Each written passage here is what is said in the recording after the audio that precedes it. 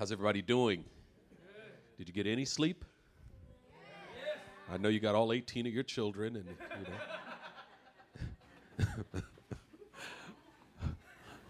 I had Dr. Kim give me an adjustment last night. I slept like a baby. I slept like a rock. It was so comfortable. Awesome. I'm so excited for what God is doing here. This is the last meeting that I'll be with you, and my wife is going to finish this thing up tonight. My daughter, Alethea, and I are taking off this afternoon, heading home so that I can be in the pulpit tomorrow morning at our home church in Emeryville, California. But it's been a great joy to be with you all, and we're so thankful for the opportunity to be here. Amen? Open your Bibles to Ephesians chapter 5. We're going to look at a very familiar passage of Scripture. Today we're going to talk about submission. Submission, a very, very important topic to understand in order to have a healthy, happy marriage, but yet a very dangerous topic to cover. And the moment I said submission, I noticed some veiled excitement in the faces of husbands. Let me just say, you should not get too excited too soon. All right, Ephesians chapter 5, verse 21 says, "Submit to one another out of fear of God." My translation says, "Submit to one another in the fear of God." And then starting at verse 22, "Wives, submit to your own husbands as to the Lord. For the husband is the head of the wife, as also Christ is head of the church, and he is the Savior of the body. Therefore, just as the church is subject to Christ, let the wives be to their own husbands in everything." Say everything. Everything. Verse 25, "Husbands, love your wives, just as Christ also loved the church and gave himself for her." Say, gave himself. "That he might sanctify and cleanse her with the washing of water by the word, that he might present her to himself a glorious church, not having spot or wrinkle or any such thing, but that she should be holy and without blemish. So husbands ought to love their own wives as their own bodies. He who loves his wife loves himself." We'll stop there. First thing that I want us to understand is that Paul has two primary different ways of speaking of Jesus. One of his primary titles for Jesus is the Lord. And another primary title he has for Jesus is the Christ. Matter of fact, these two confessions, Jesus is Lord and Jesus is the Christ, are at the heart of Paul's gospel, the gospel that Paul preaches. And in order to understand the gospel of Paul, you must understand these two confessions. Jesus is Lord and Jesus is the Christ. When Paul speaks of Jesus as Lord, he means something different than when he speaks of Jesus as the Christ. When he speaks of Jesus as Lord, the lordship of Jesus has to do with his resurrection glory, his power, and his authority. So whenever you see the word Lord used for Jesus, you know that Paul is talking about the authority of Jesus, the power of Jesus, the glory of Jesus. But when Paul speaks of Jesus as the Christ, the word Christos in the Greek is the translation of the Hebrew Mashiach, or Messiah. And the messianic ministry of Jesus was his sacrificial death on the cross. So when Paul uses the word Christ for Jesus, he's speaking of his messianic, he's speaking of the sacrifice of his life. Yeah. So when he says Jesus is the Christ, Jesus is the one who gave his life on the cross. And when he says Jesus is the Lord, Jesus is the one who bears all of the authority of God. So if you look at Philippians, for instance, Philippians chapter 2, verses 5 and following, "Let this mind be in you, which was also in Christ Jesus, who being in very nature God, considered it not robbery to be equal with God, but emptied himself, taking the form of a servant, and being found in the likeness of human flesh, he humbled himself and became obedient to the point of death, even the death of the cross. So when he says Christ Jesus, he's going to explain the death of the cross. Therefore, God has highly exalted him and given him the name that is above every name, that at the name of Jesus, every knee should bow and every tongue confess that Jesus Christ is Lord. So when he says Jesus Christ, he talks about his death. When he says Jesus the Lord, he talks about his resurrection and glory. So whenever he wants to call us to submit to the Lord, to the authority of Jesus, to the authority of God, he speaks of Jesus as the Lord. So notice whenever Paul says in the Lord, he's calling us under the authority of the Lord. And whenever he says in Christ, he's calling us to humility and the sacrificial giving of his life. Okay? Now, as we look at this passage, the first thing we notice is verse 21 provides us with the foundational principle. Yeah. Submit to one another. Submit to one another. And he gives us this principle before the next verse, wives, submit to your husbands, because for so long we've looked at this passage and we thought that the only person who has to submit is the wife. But actually, before he tells wives to submit, he says, submit to one another out of the fear of the Lord, out of the fear of God. Submit to one another out of the fear of God, which means before he begins this passage, he wants to allow us, he gives us this principle that submission is mutual, and that if anyone does not submit, they have no fear of God. Yeah. If we don't submit to one another, we have no fear of God. Yeah. And see, I hear a lot of believers say, no, I submit to God only. I submit only to God and to no one else but God. I do not submit to man. Well, then you have no fear of God, because he says submit to one another out of fear of God. Yeah. If you truly submit to God, then you'd submit to one another. Yeah. Because that's what God commands. Yeah. You know, there are people at our church there are just a handful of people who love me and Sonny to death. They will do anything for me and Sonny. They love me and Sonny. We could call them and say, we've got a flight out of SFO at 3 o'clock in the morning. Can you give us a ride? Yeah, I'll be right there. I'm getting in my car. I'll be there at 2 a.m. to take you to the airport. No problem. Even if they have to go to work at 6 a.m., they'll come. They'll do anything for me and Sonny because I submit to you. But if anybody at church asks them for anything, ain't nobody got time for that. And we've had talks with some of those people and said, if you love me, you'll love the church that I serve. If you submit to me, you'll submit to the body that I serve. You can't say you love me, but you don't love the church that I serve. Yeah. You can't submit to me without submitting to my body. That's what the Lord would say to us. Yeah.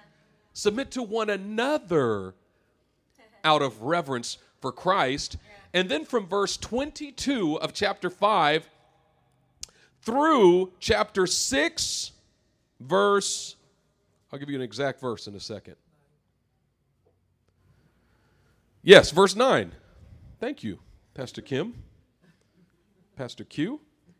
He gives us 6 examples of what submission looks like in 3 different relationships.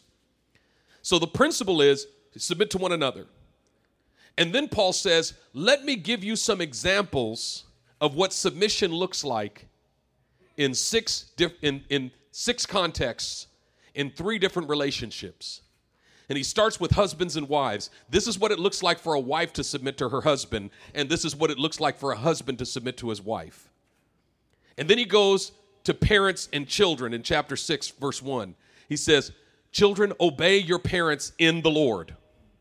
And then he says, fathers, don't exasperate your sons, but raise them in the fear and admonition of the Lord.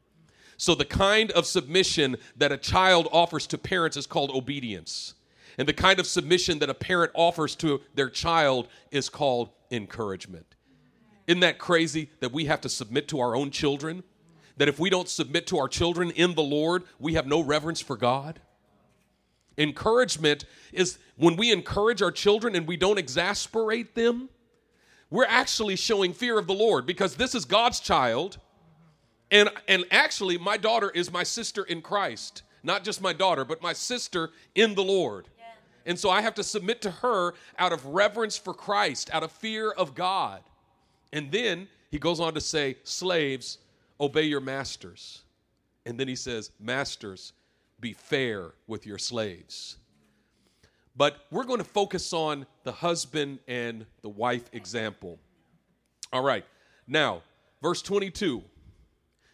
I want you to pay close attention to how Paul refers to Jesus.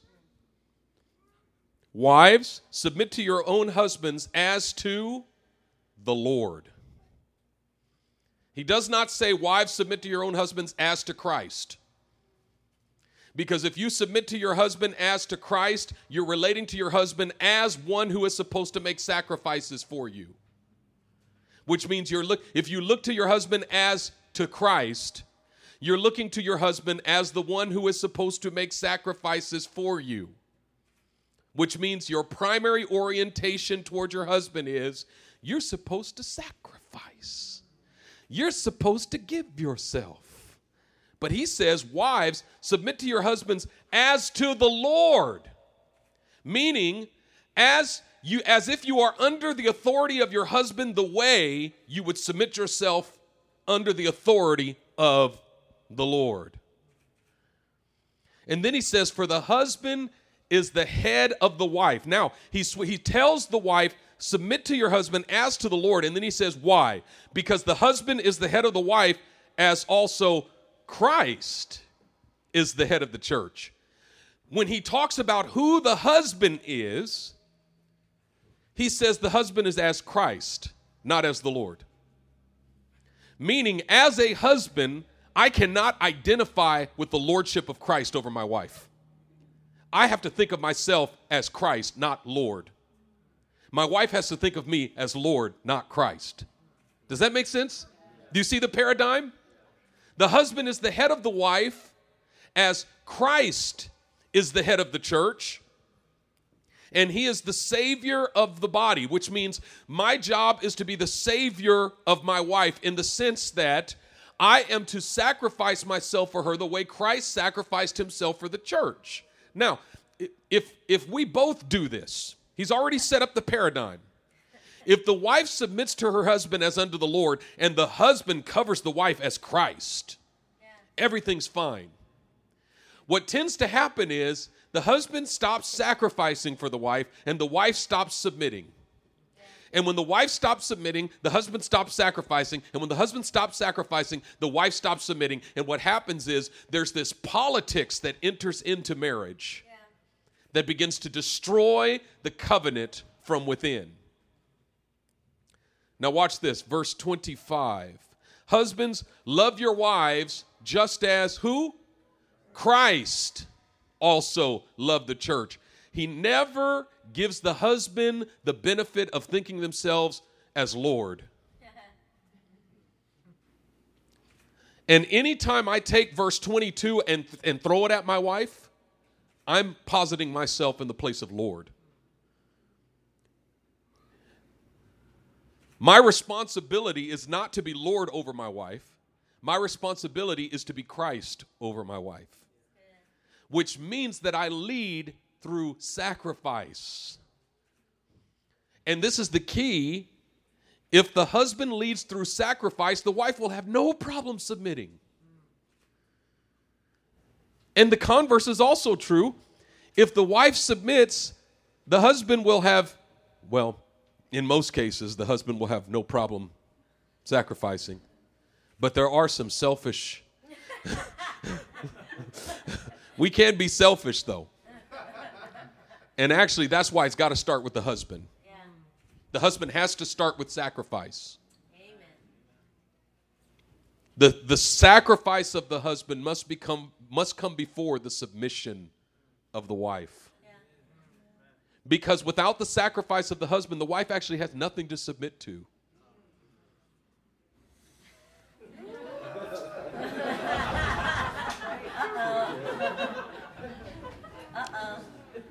Jesus was Christ before he was Lord. Yeah. Philippians 2:5.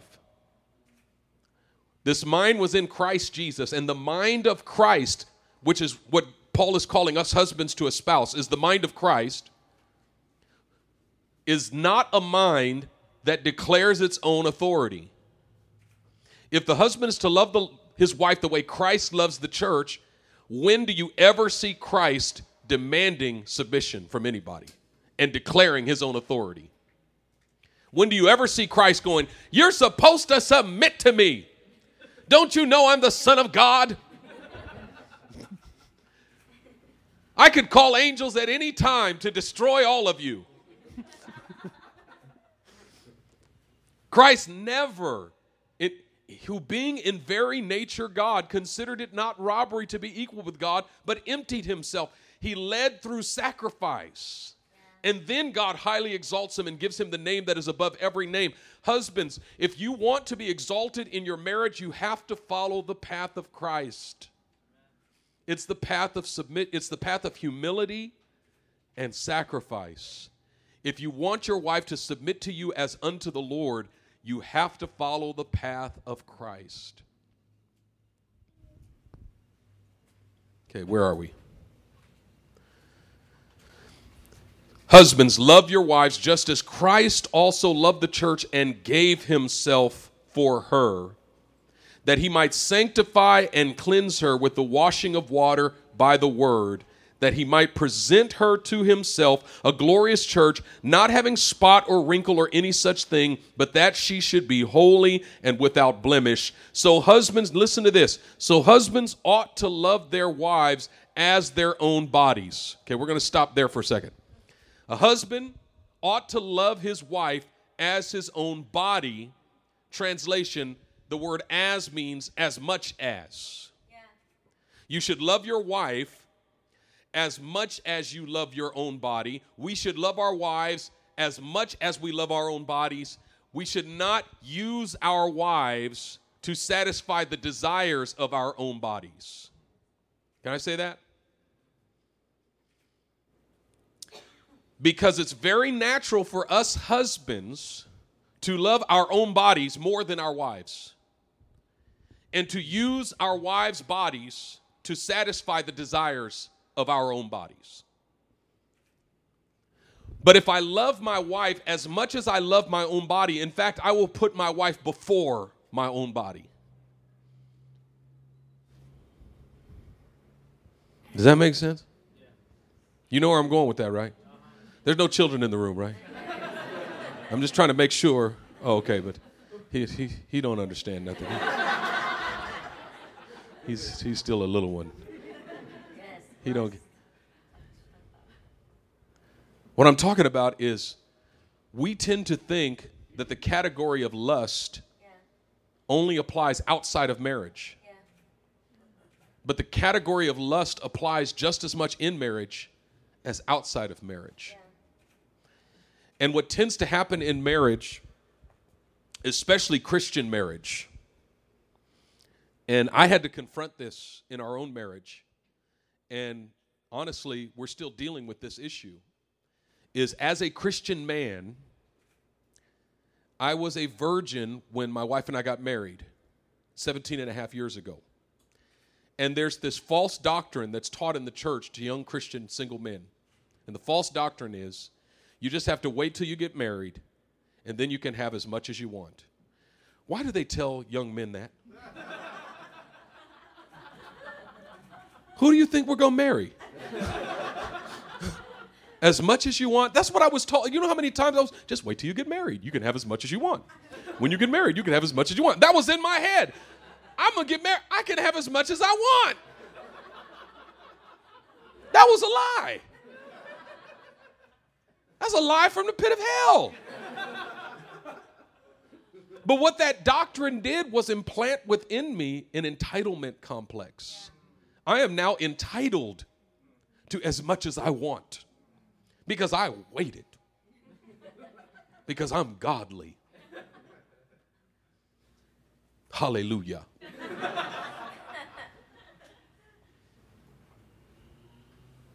And that entitlement complex, over 17 years of marriage, began to kill the intimacy between my wife and I.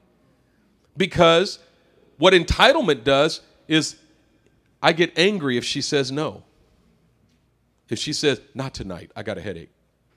It got to the point where I would come to bed with Aleve and a bottle of water.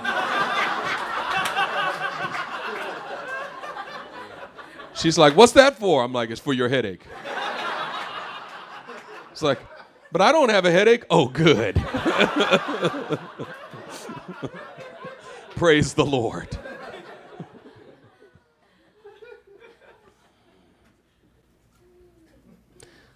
When it comes to the sexual relationship between my wife and I want to be Lord. But I got to be Christ. But conversely, if I become Christ, she'll make me Lord. Do you get that, husbands? When it comes to the sexual relationship between my wife and I want to be Lord. Which means I want to demand. I want submission. But in actuality, I have to be Christ. Which means I have to be willing to lay down my life. And if I'm willing to lay down my life, she'll make me Lord. But she can't make me Lord if I haven't first become Christ. And so when we realize that, sometimes we have to stop and go back and say, let me go back and let's fix this. Let me become Christ again. Does that make sense? And so really being Christ in my marriage is not just about the sexual relationship, but being Christ in my marriage means identifying the needs that my wife has and making provision for them even before she asks. Remember what Jesus said? Your Father knows what you have need of before you ask him. Yeah. As husbands, we need to know what our wives have need of before they ask us.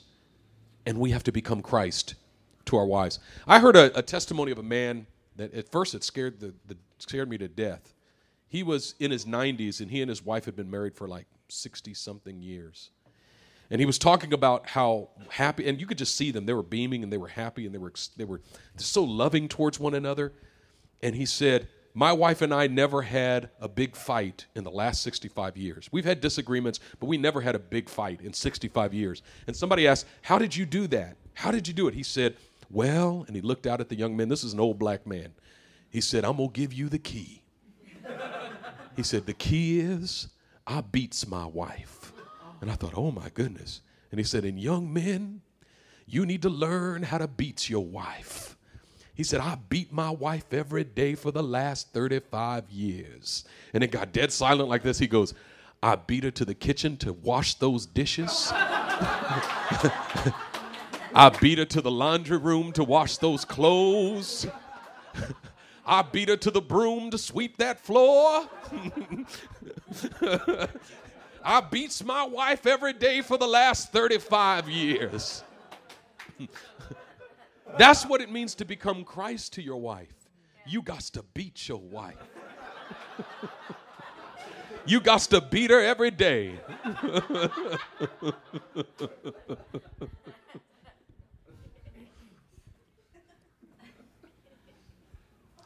When we present ourselves, husbands, when we present ourselves as Lord and not as Christ, we begin to treat our wives like our personal assistants, executive assistants. And we do so, we often do so because we have this very false we have a biblical foundation for it, right? What was Eve to Adam? What did God say Eve was going to be? His helper, right? You ever heard that word helpmate? She's my helpmate. She's my helper, my helpmate. And we completely misunderstand the word. First of all, the word helpmate doesn't appear anywhere in any translation of the Bible. It's not, I don't know who made that word up. In the King James Version, it says help meet. The word meet meaning suitable. A suitable helper. The word in the Hebrew is ezer, and it literally means rescuer.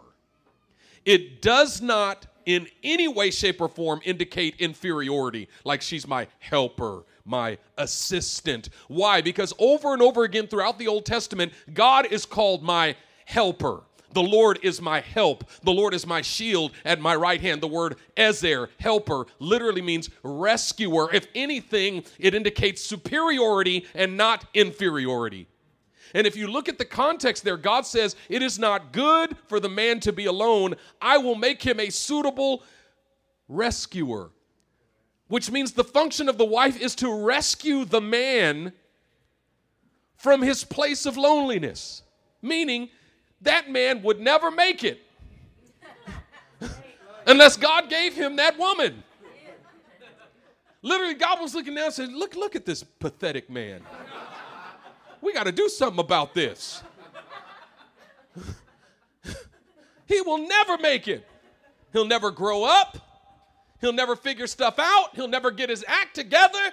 He might not brush his teeth consistently. He may not take regular showers. He's not going to eat right. He'll be at McDonald's several nights out of the week. He won't go to sleep on time. He can't raise kids right. Your wife is your rescuer, not your assistant. If you treat her like your assistant, like your inferior, you're positing yourself as Lord instead of Christ. And in actuality, if you posit yourself as Lord instead of Christ, she can never make you Lord. Yeah.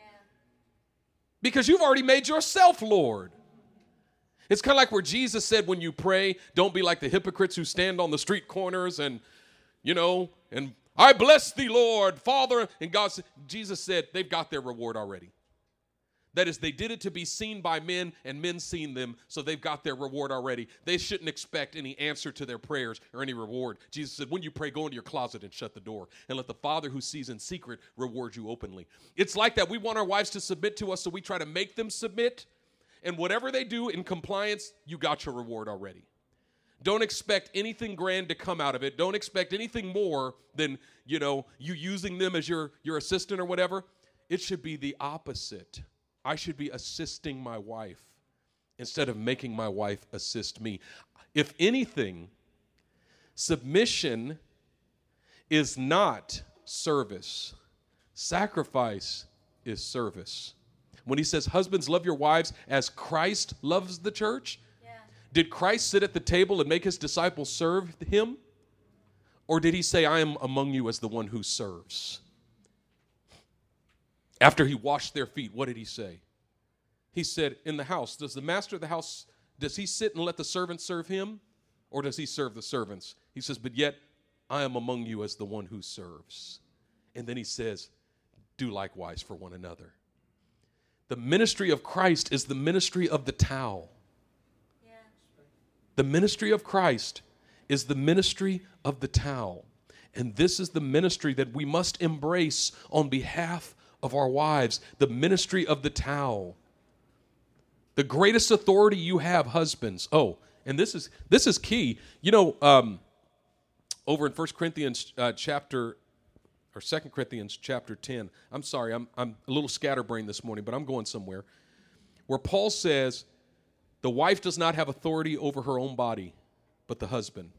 And the husband does not have authority over his own body, but the wife. He's talking about the sexual relationship between husband and wife. And he says, you don't have authority over your own body. Your husband has authority over your body. And husbands, you don't have authority over your own body. Your wife has authority over your own body. My spiritual father, I remember I called my spiritual father because we were going through a season where Sonny didn't want to do it very much.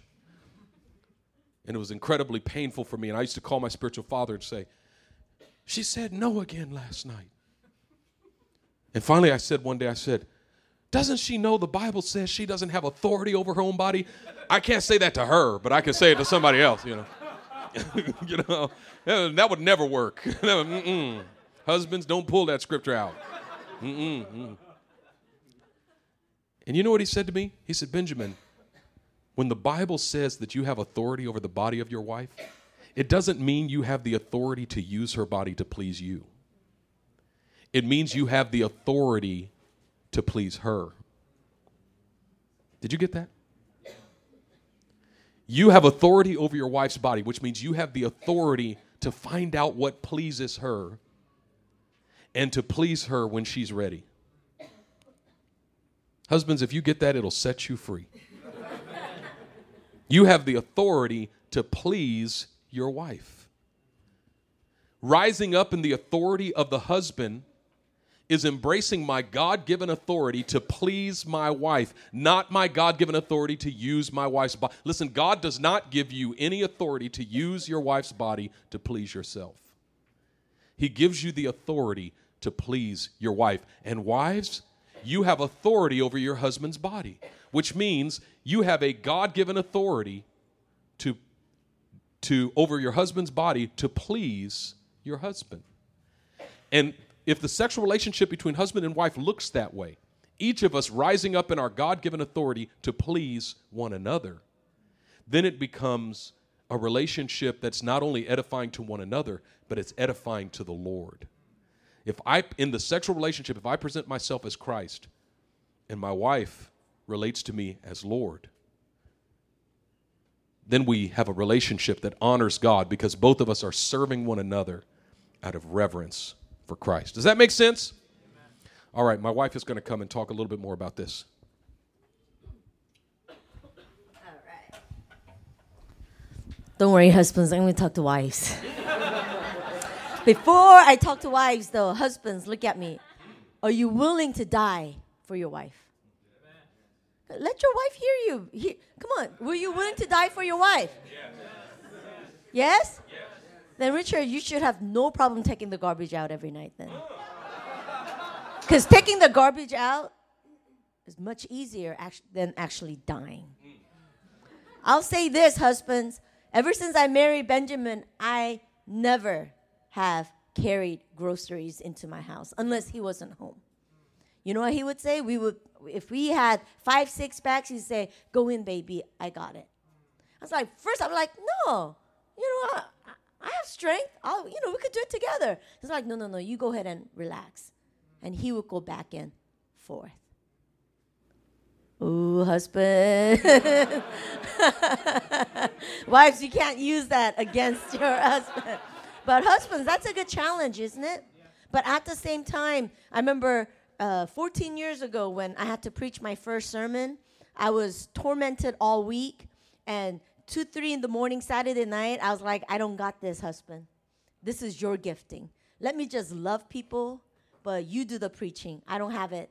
Please don't let me stand there and make a fool out of myself, right? And he's like, nope. Though in spiritual realm, he would not say, okay. No, you could do it. You could prophesy. You could preach the word of God. But in physical realm, he's like, I got this, Sonny. You go in. And he's never, ever, ever changed even for a day with that, right? So that's a good challenge for the husbands. Wives, submit to your husbands. I hated that. Even when we got married, we changed it to respect, right? Submit sounds so ancient. You know what I mean? Because in my head, when I hear submission, I heard lordship, not Christ, right? And until I married my husband, I really thought I had no problem submitting until I married this man. Because I was a good student. I was teachers loved me. I grew up Presbyterian, right? I followed the rules. I had no problem submitting to authority until I met this man of God, right? And I'm thinking, if he does right, I have no problem. But he's selfish. Except for groceries. Other than that, he's selfish. Sometimes, when I think he should pray, he doesn't. Sometimes when I think you should be fasting and praying, you know what's going on right now? He's watching Netflix. I'm like, submit to that. You cannot submit to the one that you do not trust.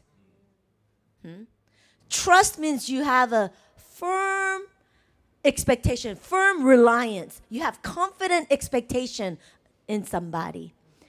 I remember first time I had to leave home after Alethea was born.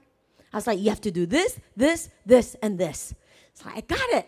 Sonny, I got it. Don't worry about it. I got it. When I left, do you think I had a firm reliance? Do you think I had a confident expectation that he was going to sanitize the bottles and feed her? No. I was nervous the whole time. I was miserable because I did not trust this man. You know what I realized? When you are not able to trust and submit to your husband, you know what it does? It creates distance and it removes fire. When I say fire, I'm talking about intimacy. I'm talking about intimacy, yeah?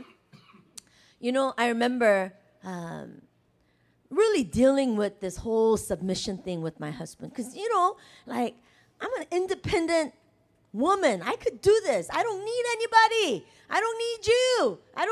I only need God, right? The raw, right? The reason why was this. Growing up, the women in our family were strong. They knew how to sacrifice for one another. You know, they took care of each other. But men in our family were so weak. So, like, you know, they were like wishy-washy, right? Oh, A is good, okay. No, B is good, okay, right? And my husband, my father, were not able to love us as Christ loved the church, right? My father left my mom with 5 of his children, okay? Left us for another woman. And he did not financially support us, right? So we had to live with consequences of a selfish man, right? Who only pursued his own happiness. And so without me realizing deep inside, it's hard for me to trust men. Because men are selfish. Even financially, when I married this man, he was only 23 years. I don't know what was going on in my mind. I married a 23-year-old boy. I had to raise my own husband. His finances was not good. Me, on the other hand, I took care of, I had no debt, right? I lived by faith, right? So I didn't have that much loans, right? And then I married into this financial mess, and it was hard for me to trust and submit. You know what I mean? When I see his weaknesses, when I see him preaching, I have no problem submitting in that moment. But day to day, when I see, it's hard for me to submit. And I said, if he does right, I have no problem submitting. So do right. I'm waiting. But you know what I realized? It wasn't to my benefit. When I couldn't trust my own husband, it did not help me. Hebrews 13:17 says this: obey your leaders and submit to their authority. They keep watch over you as men must give an account. Obey them so that their work will be a joy. Everybody say joy. Not a burden, for that would be no advantage to you. You know what I realized? That when I couldn't submit myself to my husband, it wasn't benefiting him. You know what I mean? It wasn't benefiting me. When I don't submit, it doesn't benefit me. I remember all my life, because my father was gone, I had no covering. And because I had no covering, and I was so prophetic from a young age, I would get visitation from demons every night. From 6th grade on, every night, I would get choked. I would get tormented by demonic presence. And as I grew up and I learned how to do spiritual warfare, I was able to fight it off, but then it would often come back, especially when I am feeling weak and physically exhausted. And there are times, even once I married him, it slowed down, but it still happened a lot, right? And often he would wake up, somehow he would know, and he would just have to do warfare to set me free. Often, many nights, right? And I always thought, man, will I ever get free? You know, I travel the world and I set the demon-possessed free. I mean, people levitate in front of me and God uses me to set them free, but I'm still struggling with demonic visitation, torturing me, tormenting me. And I remember, I don't know, maybe a few years into our marriage, and we came under Pastor Robert Daniels' covering. And I started to really study and learn about submission. Remember, Benjamin and I, we had to make this major financial decision. And I felt like I was praying all night, and God gave me the answer. So I came home in the morning, right? Benjamin, I woke him up during night watch. God told me the answer is this. And he's like, you know what, Sonny? I'm in agreement. However, we cannot do anything until we talk to our pastor. And once our pastor confirms, let's go for it. And at that moment, I felt very uncomfortable, right? Presbyterian in me. I felt very uncomfortable because I thought, I love my pastor, but he's a man. I know I heard God, 100%. I know I heard God. I know this is God. But you're going to take what I know I heard from God, and you're going to submit it to another man. And you know what?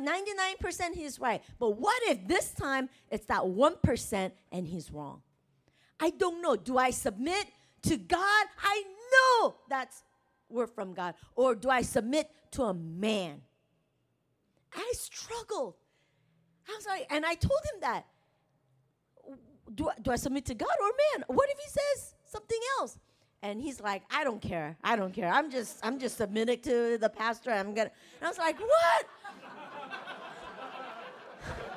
And so I took a lady as she was an infant, and I was doing prayer wall. I was like, God, do I submit to you? Do I submit to our pastor?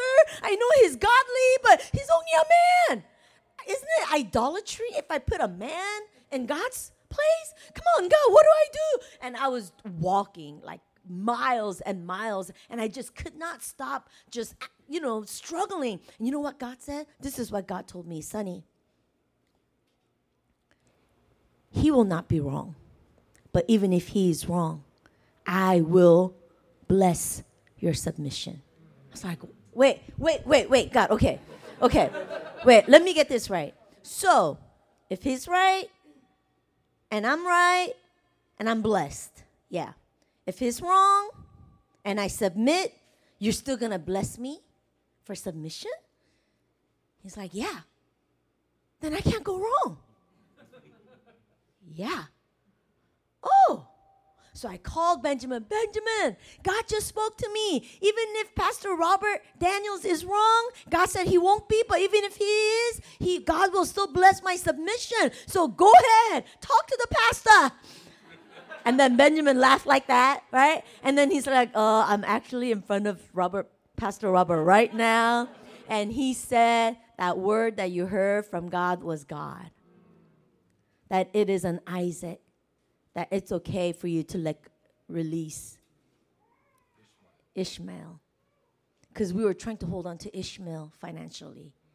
And I felt like in that time God said, let it go.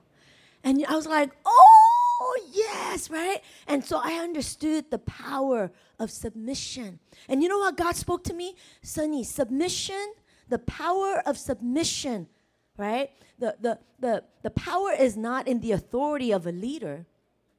The power is in the degree of your submission. You could be submitted to the weakest Christian on earth. Weakest. And when you're sick and you go to that weakest Christian, right? I'm not saying you're weak. I'll go to him. Right?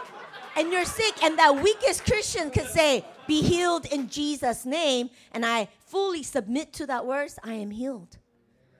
The power is in the level of your submission. And I realized I misunderstood submission all my life.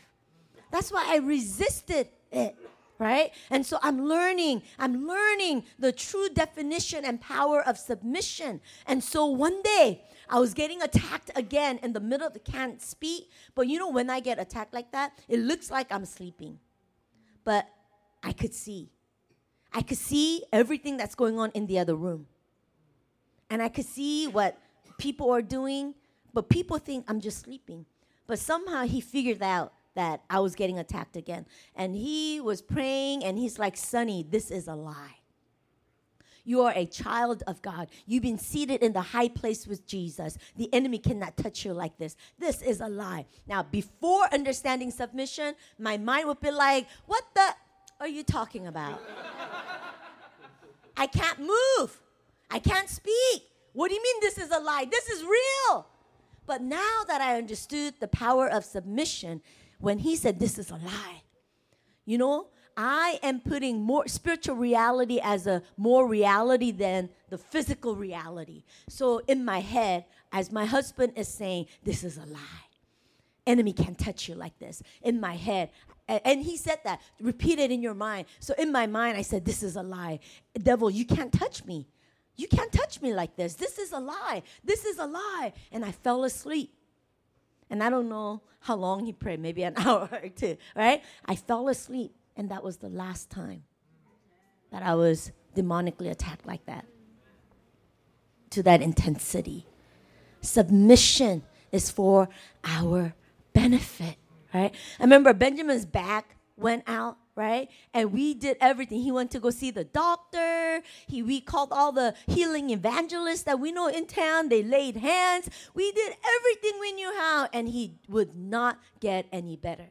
And about 2 weeks later, he went before our pastor and he sat down. And usually what my pastor does is, he just talks about revelations that he received, that week. And Benjamin usually just records it and he re-listens to it. And after about an hour of our pastor just talking about what God's been speaking, pastor finally asked Benjamin, hey, Benjamin, how's your back? And he said he was ready to say, oh, it hurts so, right? And then when he went, oh, and then he got up, he was like, I'm healed. And pastor just, right? He just, on his way home, Benjamin said he could not understand. And he asked God, I don't understand. Pastor Robert didn't even lay his hand on me. You say that better. What did God say? More articulate. So I said, God, I don't understand. Like, he didn't even pray for me. Like, I was just sitting in his presence, listening to the things you were saying to him. How did I get healed here? And the Lord said, in your spirit, you were so submitted to the things that he was speaking to you that your body had to follow as well. And this is what we find in the church, is that the people in the body of Christ typically don't want to submit to anything the pastor says. But then when you're sick, you want him to have the authority to lay hands and rebuke sickness out of your body. Pastor will say, don't do this and do this, but you don't want to submit to nothing. But then, oh, pastor, I'm sick. You have to have authority now. And I felt like the Lord said, because you submitted your heart and you submitted your soul, your body had to follow. And I remember 1 year, pastor told us, your people need financial breakthrough, and they cannot get that breakthrough unless they sow into you personally.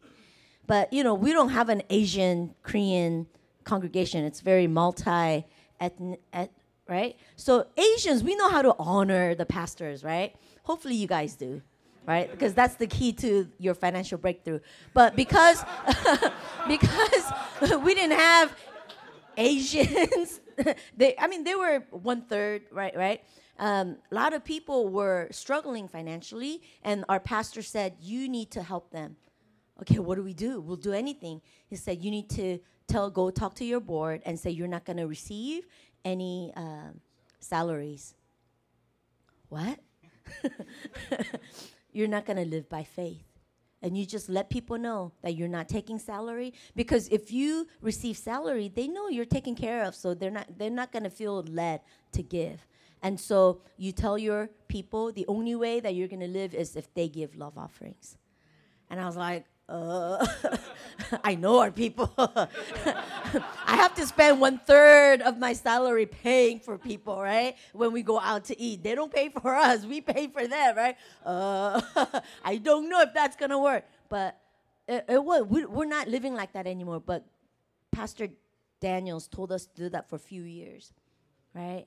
And it was so hard in the beginning because I knew where they're at. They're poorer than us, right? And when we did so, right? In the beginning, there are times where I couldn't pay the bills. And we had no money in the bank. And we would call Pastor Robert, we got nothing. And we have all these bills. And Pastor Robert never gave us even a penny.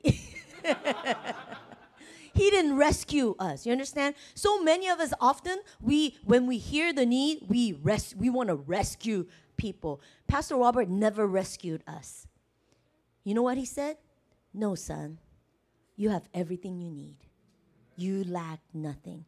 And because we have trained our hearts and our minds into submission, when we heard that, it just felt like all is well. Even though my bank account still said 0, my right brain felt like, yeah, we lack nothing. And we will walk away after hanging up. It's going to be okay. It's going to be okay. And you know what? During that time, we were able to pay off our credit card debt, and our people were blessed. The breakthrough happened in the lives of our people, right? Submission is to our benefit. Now, it doesn't benefit pastors or the husbands. Wives, when we are able to submit to our husbands, it benefits us. It's to our benefit. And I realized that often I waited for him to become perfect, then I will submit. But then I realized when I did that, I kind of kept breakthroughs locked up in him. He felt unworthy, he felt little, and therefore he couldn't be all that he can be as a husband for me. But when I learned the power of submission, I am unlocking the padlocks in my husband's spirit so that he could really lead us, so that he could really be the source of strength, the source of life for me. Often, Pastor Daniels would tell me, Sonny, you could demand more. He's already overwhelmed with what I'm demanding. No, Sonny, I give you permission to demand more. And in the beginning, when I demanded more, he did freak out a little bit. He's like, can you do this? Can you do that? Oh, I can't even sit down. I'm like, welcome to my life. He said, you could demand more from your husband. And then Benjamin's like, then what about me? He actually said that with tears coming down. But what about me? And you know what Pastor said? Who's your head? Is your wife your head? Who's your head? Christ. Then you go to God for your needs. Wives, you are able to go to your husbands because he's the head. And you could demand, this is what I need. I need your covering. I need your support. But husbands, because she went like this to her husband. But husbands, Christ could provide more than your wives can.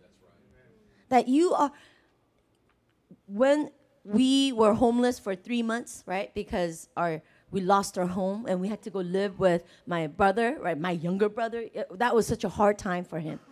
You know what? During that time, Pastor Robert was like, Sonny, go to your husband and demand a home. Say, provide. We need a home for. I was like, okay. Husband, I need a home right now. I can't wait any longer. And then Benjamin's like, what? Okay, Pastor Robert, what do I do then? Go to God and demand. I'll say this, husbands, you don't have to be perfect. Seriously, you do not have to be perfect. But you, but you know what's going to help your wife to submit? You don't have to bring thousands of dollars in. You don't have to wake up early and do all the housework before you go to work and come back to all that. No, you don't have to be perfect.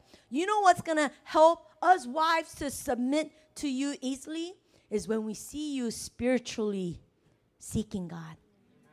That when we see you as we're doing something and we see our husbands on their knees seeking God for every decision that he needs to make for our household, when he is seeking God and when he is praying over our children, when my husband goes and pray over Alethea, when Alethea and I wake up to my husband crying out to God, you know what? I have no problem submitting to a man of God.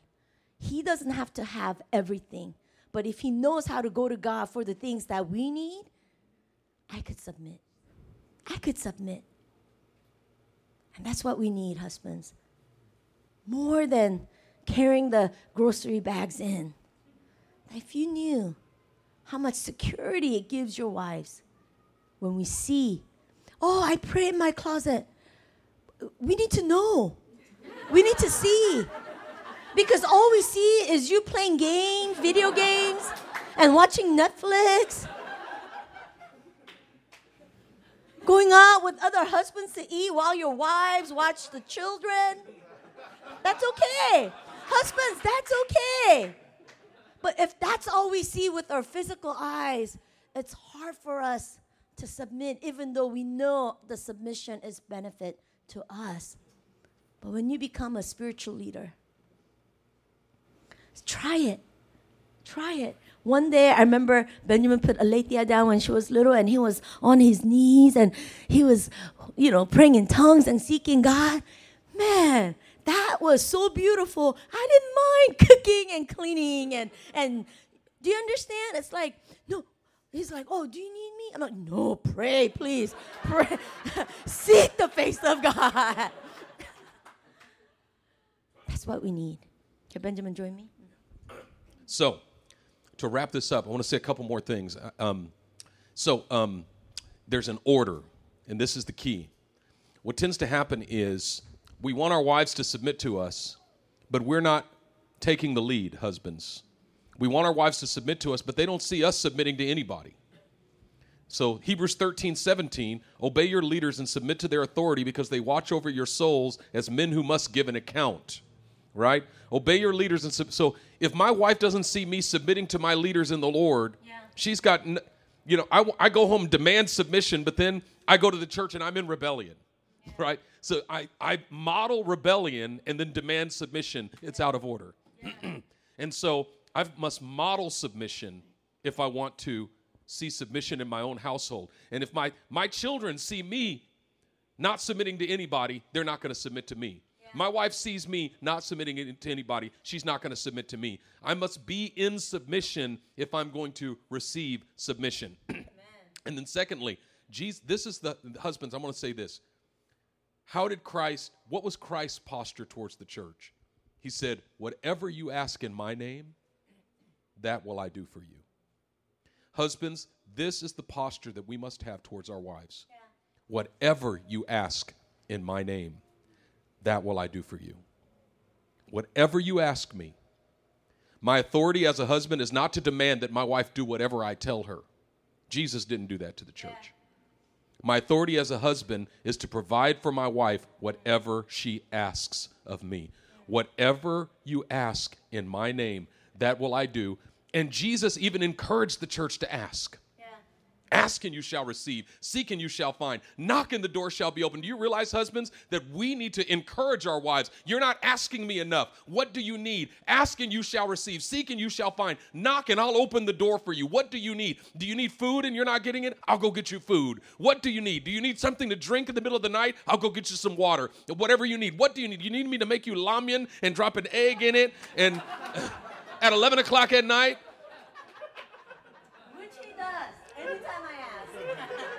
That should be our posture. Yeah. And the thing is, until we get that in our head, For so long, I had no clue how much my wife did around the house. No clue. Like, it's so easy for us husbands to be completely oblivious. You know when I realized how much my wife does around the house? When she goes out of town. And then the whole house goes to seed. It's like, man, she must be constantly cleaning in this, constantly. Like, how does she survive? When she's out of town, I appreciate her so much. Like, baby, how do you survive? Like, how do you live? This place is a mess and you've only been gone like 2 hours. You must be constantly cleaning. And every time she's gone, I'm like, I'm going to do better. When she's gone, I'm going to do better. And she comes home, I'm like, baby, I'm going to do better. I'm going to clean more. I'm going to help out around this place. You shouldn't have to do all of the work. And then it goes back to normal with it. But it's about order. Yeah. It's about order. It's good. Yeah. So if we could have Grace, is she here? Yeah. And I want you to stand up. And let's seek the face of God. Husbands, you got to submit to the authority of Pastor Q and of God, right? You got to come under. And if there's anything that's in the way, any beliefs or any disillusionment, you gotta put it before the altar today, right? And then wives, you gotta really ask God to help you. I know there's already a brain pathway in the wives. I've been there of not trusting, he can't change. He'll never change. Because of disappointment, because we've been disappointed way too many times that you need to lay it before God, right? Okay. I'm sorry. I'm just going to interject real quick. I want to share this one testimony. We did a marriage retreat in Fresno, California a few years ago. My wife did a teaching called Wives Submit to Your Husbands. And she came down hard in that message. She was like, wives, your husbands are weak because you've made them weak. You say you want your husbands to be strong, but yet you beat them down instead of submitting to them. And your husband has no authority in your life because you don't give him any. And at the end of that message, she had the wives come to the altar and repent. He said, wives, you need to come to the altar and get on your knees and repent before God for not submitting to your husbands. And the wives rushed to the altar, and they were weeping and repenting and weeping and repenting. And then she said, now, husbands, your wives just gave you your authority back. Now go kneel behind your wives and lay hands on them and use the authority that you've just received in Christ to minister to your wives. And the husbands came, and they started ministering to their wives, and the tears were flowing, and there was such breakthrough and such power of the Holy Spirit. Well, 6 weeks later, Sonny and I were doing the marriage retreat for their whole denomination. So we did it for their church first, just 25 couples. And then we did it for their whole denomination, 300 couples, 6 weeks later. And one couple from that retreat came to us at the altar at the end of one of those services. And they said, 6 weeks ago, you did our retreat. And we were at the point where we were going to file for divorce the following week if God didn't do something at that retreat. She said, but let me tell you what happened. She said, the wife said, I had sickle cell anemia. And because I had sickle cell anemia, my husband and I were married for 9 years, and I was not able to conceive. She said, a few weeks after that conference, she's 6 weeks later, so it's like 8 weeks later when we were doing this big conference. She said, a couple weeks ago, I got very sick. She said, first of all, we had a breakthrough in our marriage, and we were restored. Our marriage was restored at that conference. And then 6 weeks later, I got very sick and went to the hospital. And she said they ran all kinds of tests on me, and they were baffled. The doctors couldn't figure out what was going on. And they finally came to me at the end of the day. They said, we don't understand how, but there's two things that we know. Number one, you don't have sickle cell anemia anymore. And number two, you're pregnant. And you got pregnant 6 weeks ago.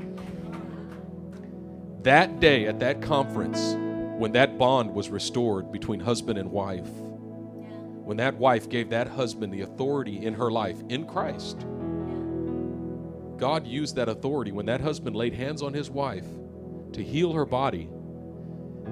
And they had not been connecting sexually at all. They did that night.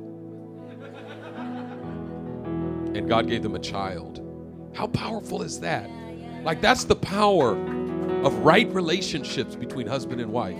Amen? That's the power of what God does. So let's do this. Let's do this. Come on. Let's let's look to Jesus right now. Husbands and wives, let's submit to his lordship over our marriage. And maybe repent before him first, because you stopped believing. You stopped believing for certain things. Come on. And wives, I'm glad Benjamin shared that, because I was there too. Let's repent before God for making our husbands weak by not submitting.